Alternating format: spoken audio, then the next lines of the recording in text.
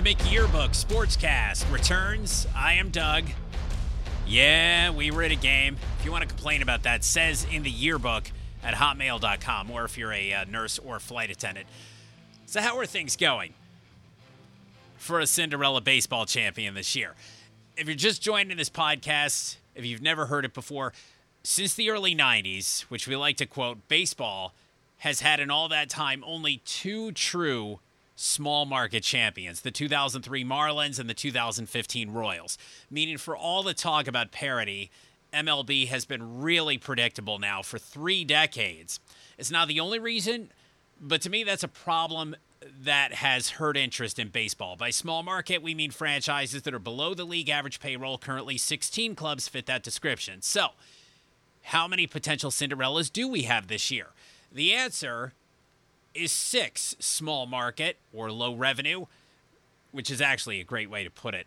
Teams are still in the playoff race. They are the Athletics for the last time. Don't call them the A's. There's been focus groups, brandings. There's been even live mascots on the field to make sure that you call them the Athletics. Do not call them the A's.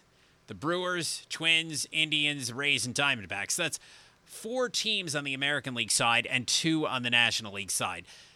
Teams from the American League Central Division shouldn't even count since every team in that division has a small payroll, so any team, pick one, would count as a Cinderella, but the Twins and Indians are legit. They'd be among the best teams in any division in baseball, so they definitely count. The National League Central, on the other hand, has a Rebels versus the Empire feel every year with the big 2, Cubs and Cardinals, and the little 3, or everyone else. The Empire this year should win the division, but the little 3 Brewers are ahead of the Cubs in the wild card. So 6 Cinderella contenders, but only 4 are likely to make the playoffs, which is ironic since 5 small fries would make the postseason, but the small market Athletics, Rays, and Indians are all competing against each other. 4 feel-good stories out of 10 playoff teams does not sound like a lot, and it's not. But it's an improvement over the 3 low-revenue teams in last year's playoffs and the 3 Cinderellas in the 2017 postseason.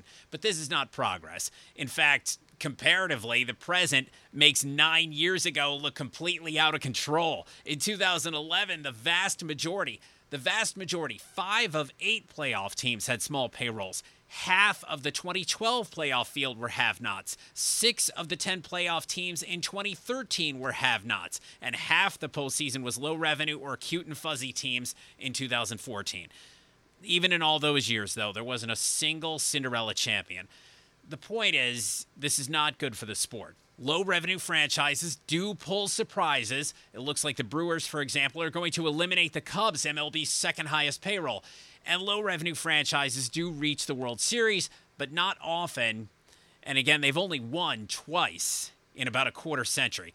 And there hasn't been a small market uprising either. Additional Cinderellas are never in the playoffs. They just keep replacing each other in the same handful of slots. The Rangers, the Reds, Athletics, Pirates, Rays, Diamondbacks, Brewers, they're all interchangeably taking each other's places. Tampa's back, but the Orioles are gone, etc.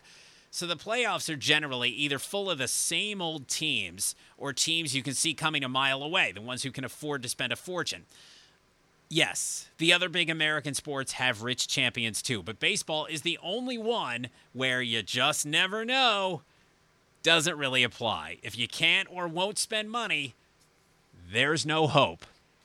So we were distracted. We were onto a story. We were at a game, onto a story, and all of a sudden, a monarch butterfly flew by. Now, this is way up high at the top of a press box at a stadium, and a monarch butterfly flies by.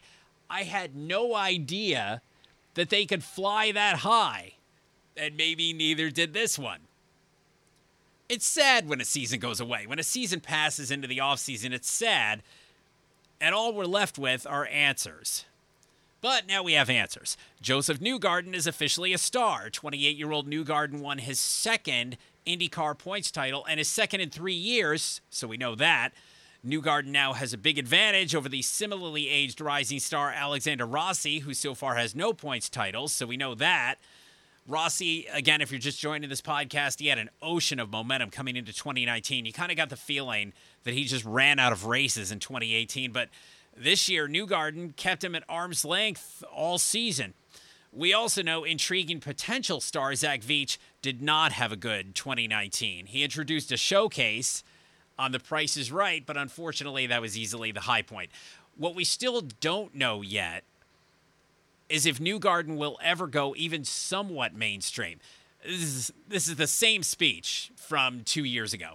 He's young, funny, American, and a champion. Yet last time out, as far as we could tell, Josef Newgarden didn't receive a single national endorsement. Bizarrely, fellow driver James Hinchcliffe is currently the national spokesperson for Honda in ads that are seen everywhere, not just during races. Will Madison Avenue or the internet see any value in Newgarden now that he's a two-time champion? The guess is no. But I really hope I'm wrong. Someone should at least use Newgarden ironically. He must come somewhat cheap. Someone should at least use him ironically in an ad for Gain or Safeway. And then again, we got distracted because there was an army, a horde of monarch butterflies out at this game, unless, and this is true, unless the same one kept flying past over and over and over.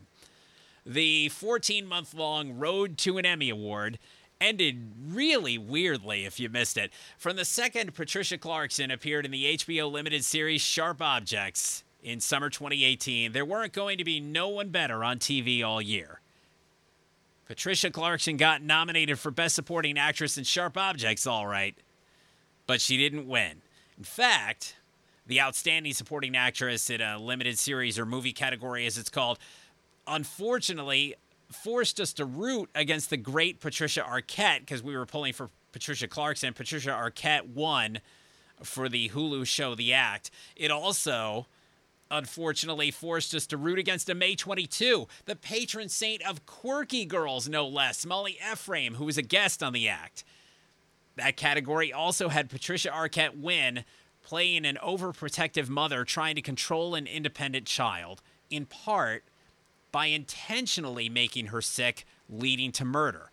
That beat out Patricia Clarkson 8 months earlier, playing an overprotective mother trying to control an independent child, in part by intentionally making her sick, leading to murder. Important disclaimer, we didn't watch The Act, but nonetheless, we stand by it. You cannot be serious.